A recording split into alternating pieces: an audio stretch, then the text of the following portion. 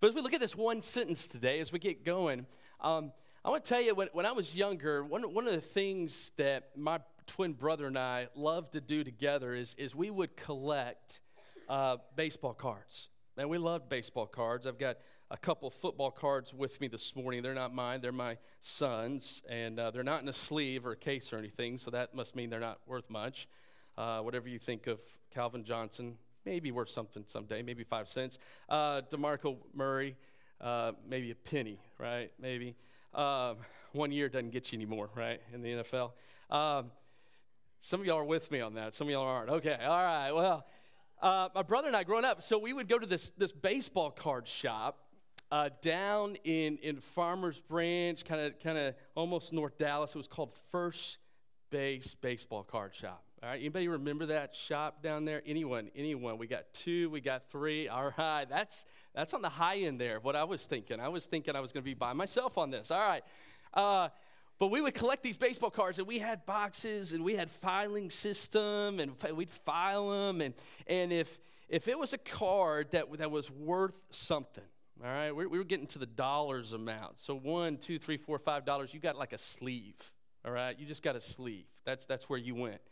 But if you were getting a little higher, you got a hard case, right?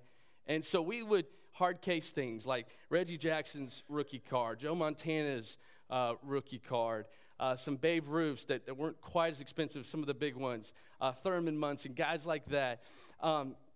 Ken Griffey rookie card, that was kind of the prize deal in the Fleers baseball set that 1 year. Some of you guys following with me. And so we just kind of had things like that, and we loved that, and we would go back to them. And it was interesting, through my college years, and even when Annette and I got married, I always knew where those cards were.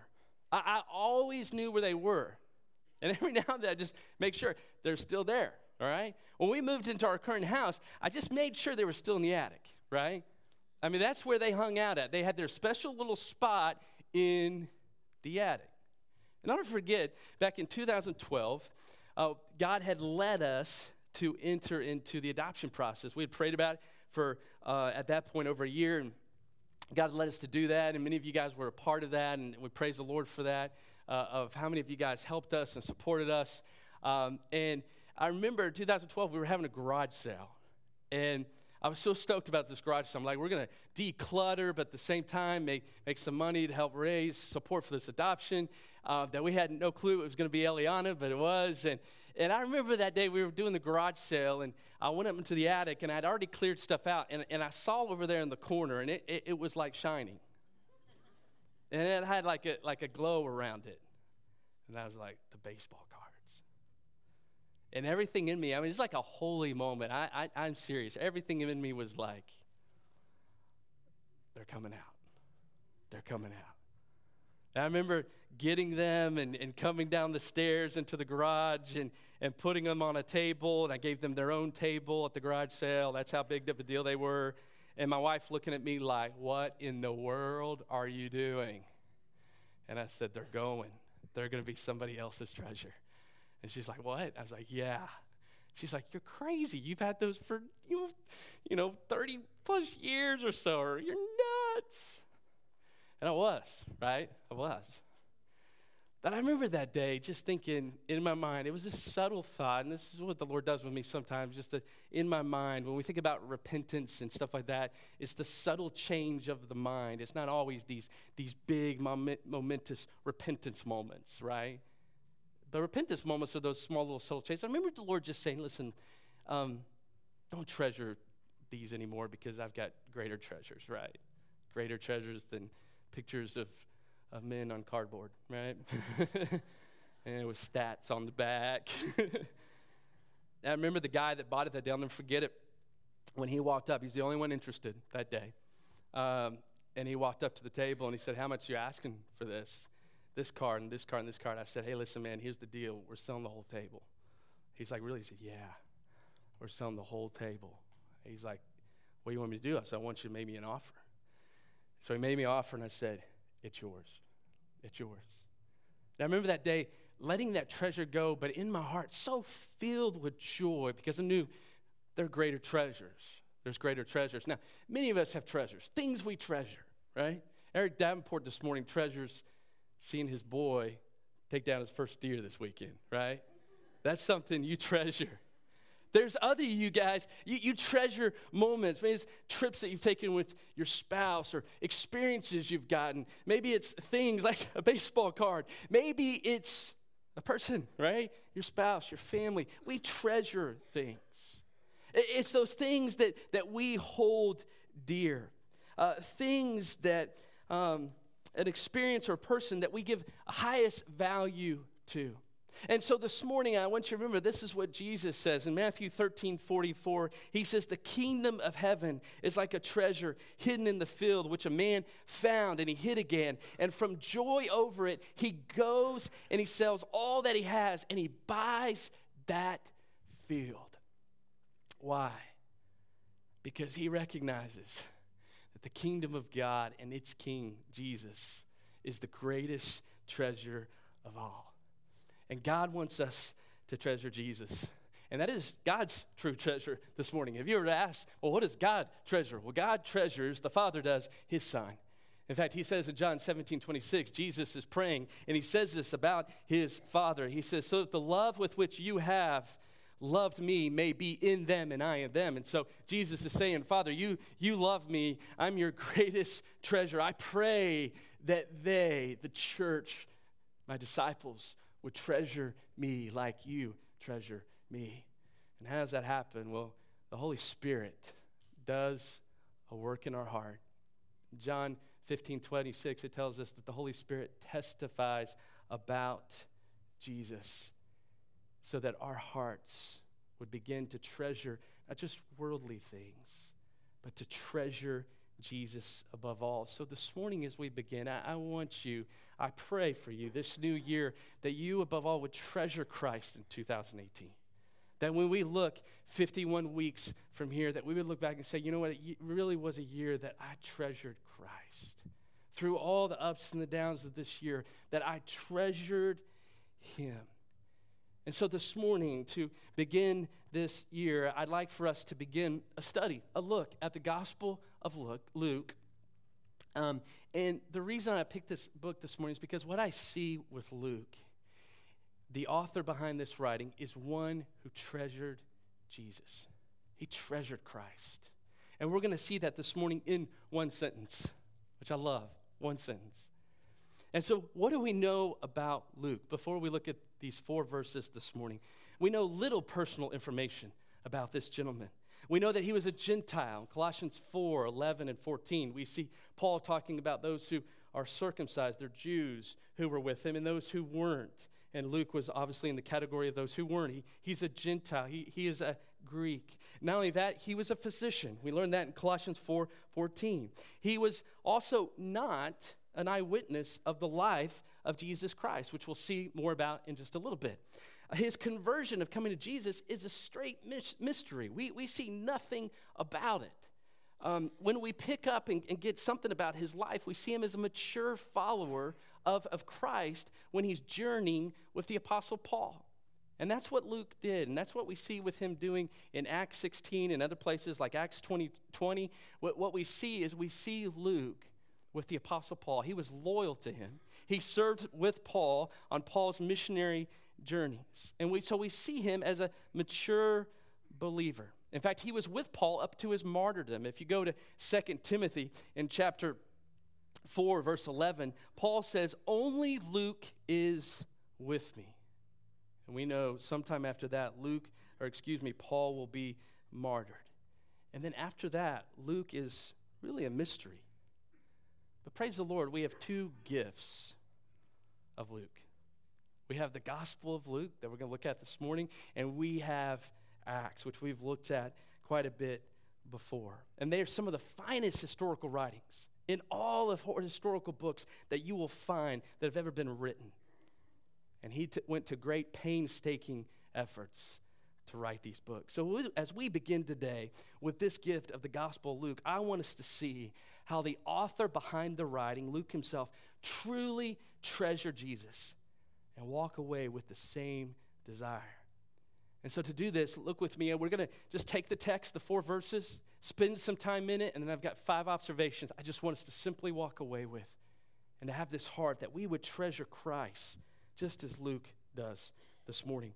Look at chapter 1, verse 1 that Robert read. It says, "Inasmuch as many have undertaken to compile an account of the things accomplished among us, just as they were handed down to us by those who from the beginning were eyewitnesses and servants of the word," or servants of the gospel, "it seemed fitting for me as well," Luke says, "having investigated everything carefully from the beginning, to write it out for you in consecutive order, most excellent Theophilus." So Luke begins his writing with one sentence of introduction, mentioning that many have undertaken this effort, this work, to compile an account of the things that have been done and accomplished among us.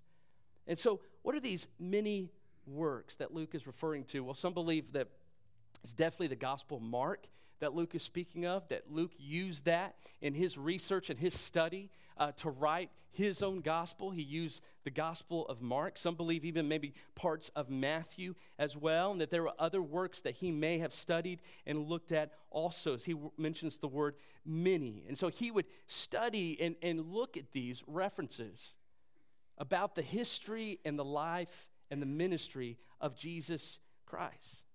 But not only did Luke do that as well, what else did he do?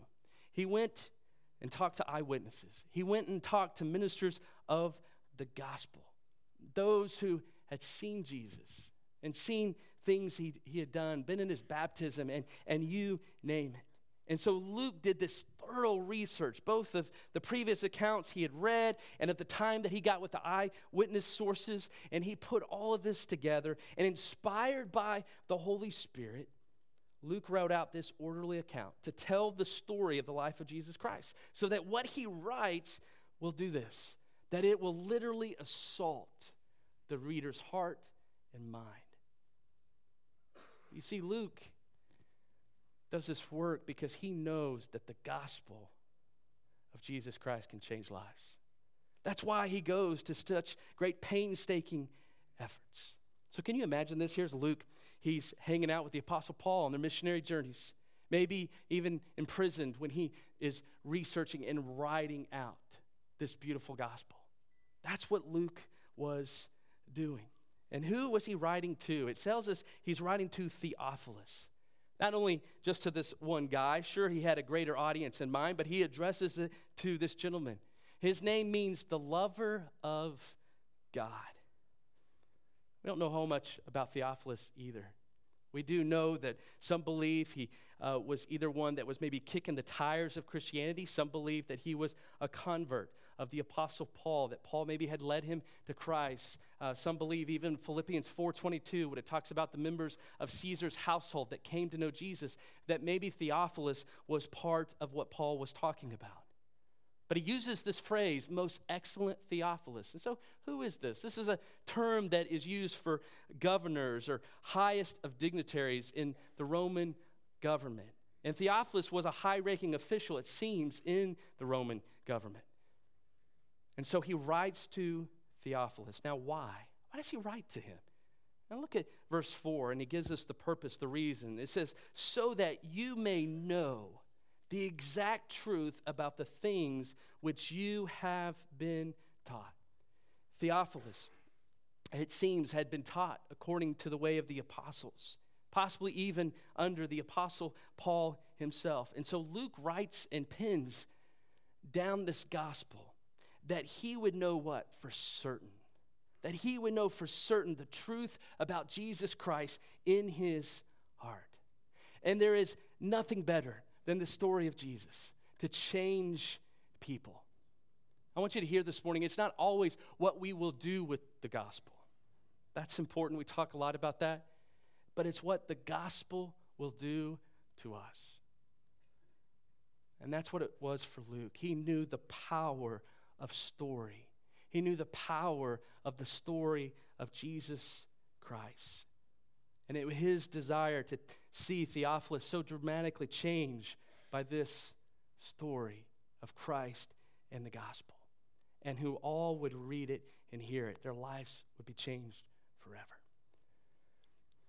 And so what do we learn from Luke? What do we learn from this sentence? What do we learn from his efforts and about this man behind this gospel? Today, I wanted to give you some introduction and just to begin, but I wanted to give you a purpose to it because I think we observe some things about him. You see, I think Luke treasured Christ greatly. He treasured Jesus above all. And we see it here just through 5 things I just want to observe real quick, that we can walk away with some nuggets, that we can walk away with and say, okay, I want to treasure Jesus here in 2018.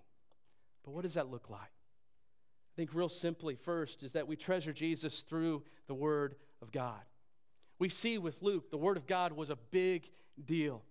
It was huge. A disciple of Jesus, just as Luke was, is truly a learner. And so Luke so wanted to learn, so wanted to know the certain exact truth about Jesus Christ. He wanted to know about the Old Testament prophecies that spoke about Christ. He wanted to know about his life, his ministry, his death, and his resurrection. And so Luke treasured the Word of God, and that's why he took so much investigative care with his research, his interviews of these eyewitnesses. And so may we as well treasure Jesus through the Word of God. Listen to these passages. I'm going to give you a few. In Proverbs chapter 2, 1 through 5, listen to what Solomon says. He says, my son, if you receive my words and treasure up my commandments with you, making your ear attentive to wisdom, inclining your heart to understanding. Yes, if you call out for insight and raise your voice for understanding, if you seek it like silver, search for it as for hidden treasures, then you will understand the fear of the Lord and find the knowledge of God.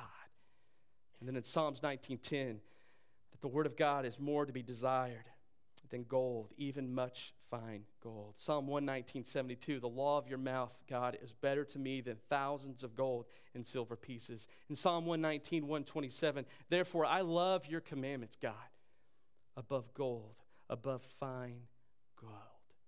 You see, the goal of treasuring Jesus this morning, of treasuring the Word of God this morning is that we would treasure Jesus. That's the goal. You see, in Matthew 10:25, Jesus says, it is enough for the disciple that he become like his teacher and a slave like his master.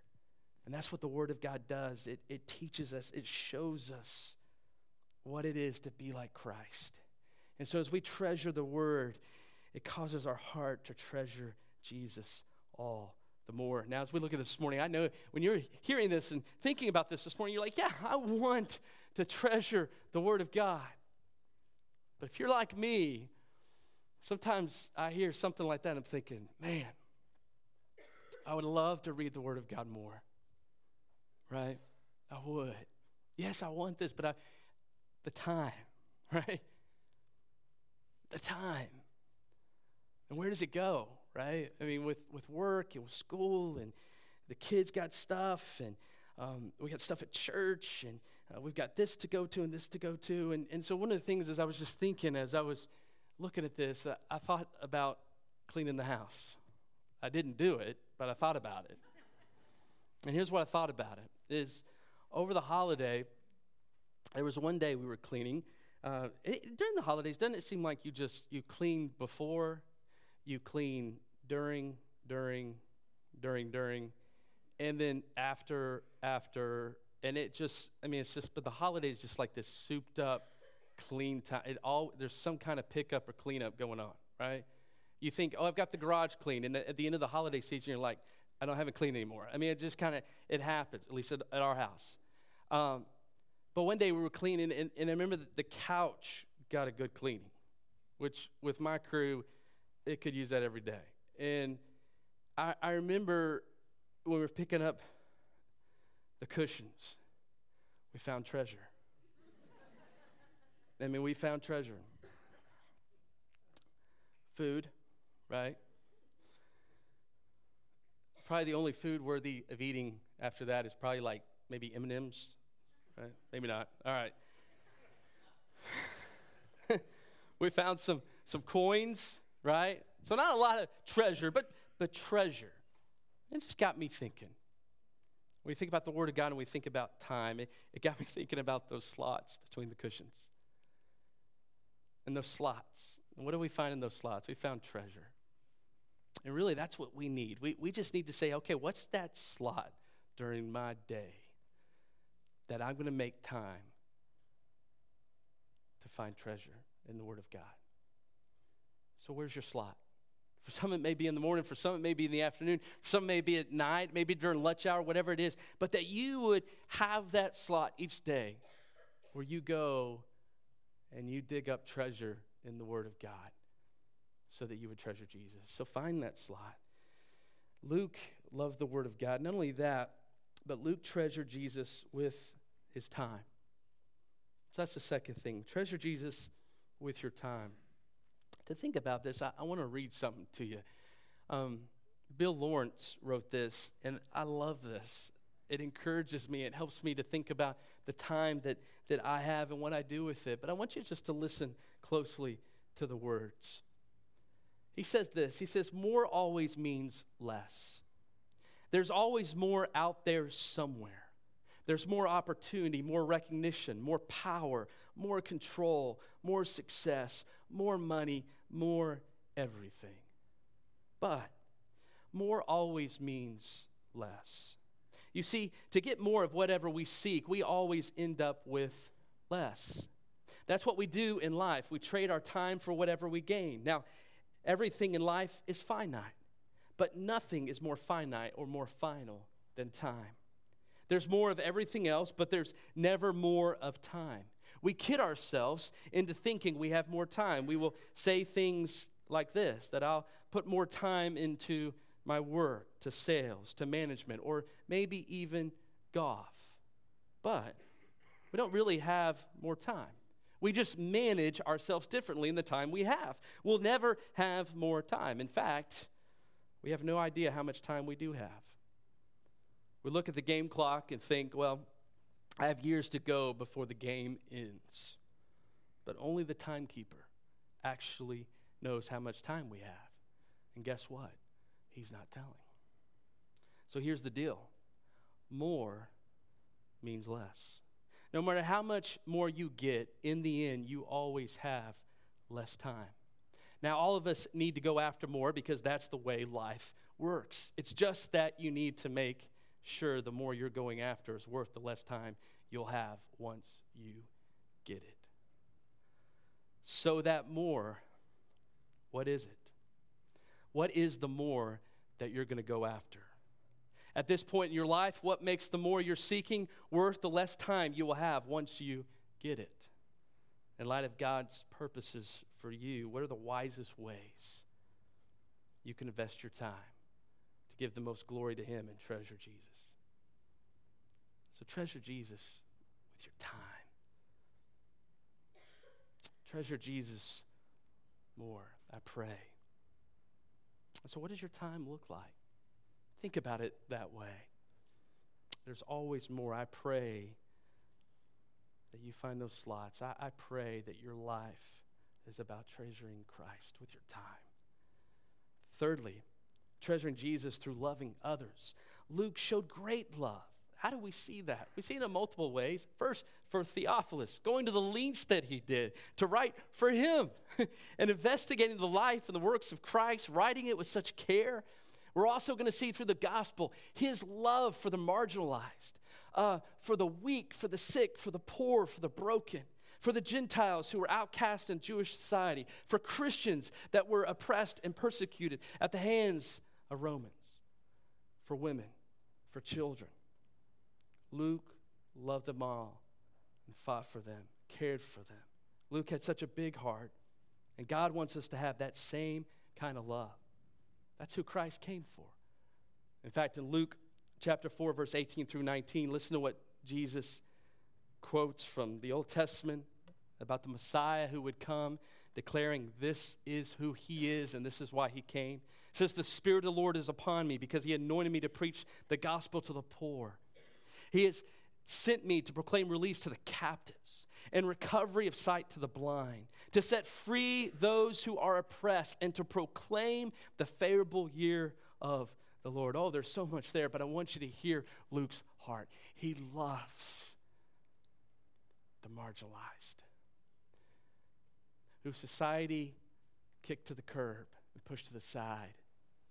Luke, through this gospel, whether it's lepers, the sick, or the poor, brings them forefront and says, look who Jesus came for. Jesus came for the sick, for sinners.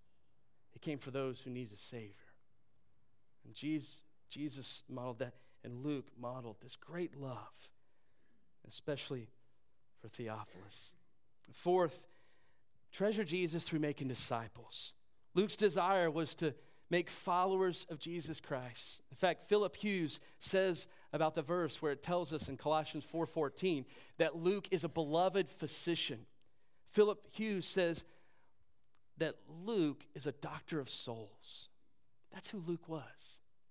He was a doctor of souls because his heart was about disciple making, to tell people about the story of Jesus, which we have here in the gospel, and to have them grow in the exact certain truth of the Word of God. And that's our mission.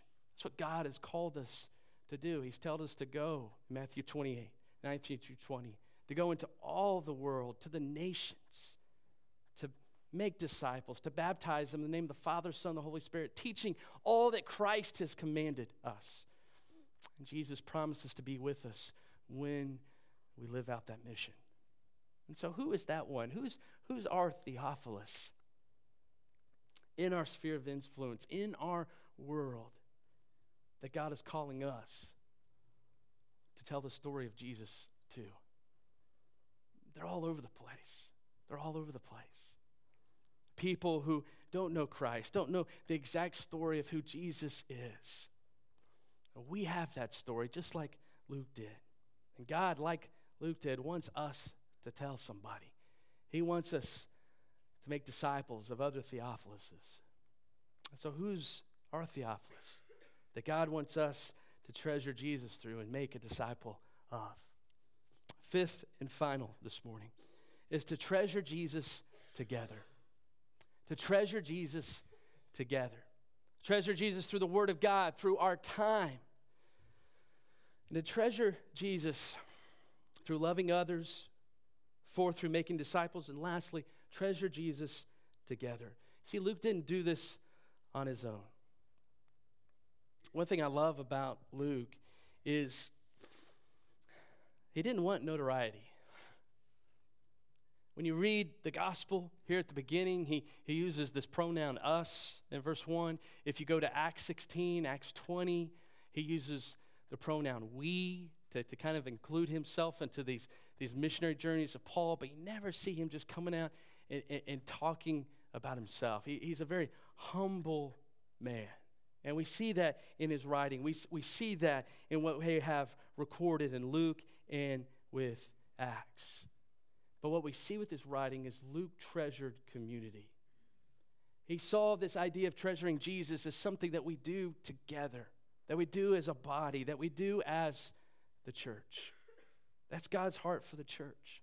That the sustaining of Christ, the treasuring of Christ would be sustained and matured, ignited and mobilized through churches. That was God's heart. And that was Luke's heart.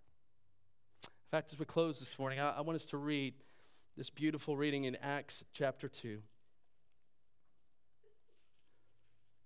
Luke records what had happened on the day of Pentecost, and after that, he gives us a picture of the church. And I just want you to hear this. Here is a body of people who have been changed by what? The story of Jesus Christ. They've been changed by the gospel. And they had been baptized, and look what happened. So then, those who had received his word, the gospel, were baptized. And that day, there were added about 3,000 souls. They were continually devoting themselves to the apostles' teaching, to fellowship, to the breaking of bread, and to prayer. Everyone kept feeling a sense of awe, and many wonders and signs were taking place through the apostles. And all those who had believed were together, and all things they had in common. And they began selling their property, possessions, and were sharing them with all, as anyone might have need. Day by day, continually with one mind in the temple, breaking bread from house to house, they were taking their meals together with gladness and sincerity of heart, praising God and having favor with all the people. and the Lord was adding to their number day by day those who were being saved. I love that picture. Luke gives us a picture of what? The church. These many souls who have been changed by the story of Jesus. They treasured Christ. And they came together. They devoted themselves to the Word of God. They were a people who treasured Jesus with their time. They treasured Jesus by loving others. They treasured Jesus by making disciples. As many as thousands of people and souls were coming to Jesus. And they did this thing together. Church, I pray this year of 2018 that we would treasure Jesus together. Maybe you're here and you've never taken that step into a life group. You've never taken that first step of joining and getting a community with people. It's a great time here at the beginning of the year to commit to that and to take that step and to get involved in a life group and find a group of people who you can do life with, to fellowship and to get into the Word of God, to pray together this new year. I also want to encourage you, ladies, as David mentioned, to come this week to the Connecting Women Gathering as well, to connect with some ladies as we begin this new year. But to stay connected, to be together in this idea of treasuring Jesus. Jesus wants us to do that together. And so I am excited. I'm excited what the Lord has done in 2017. And I look forward with great expectations of what the Lord has in store as we seek to treasure Him in this new year. Let's pray.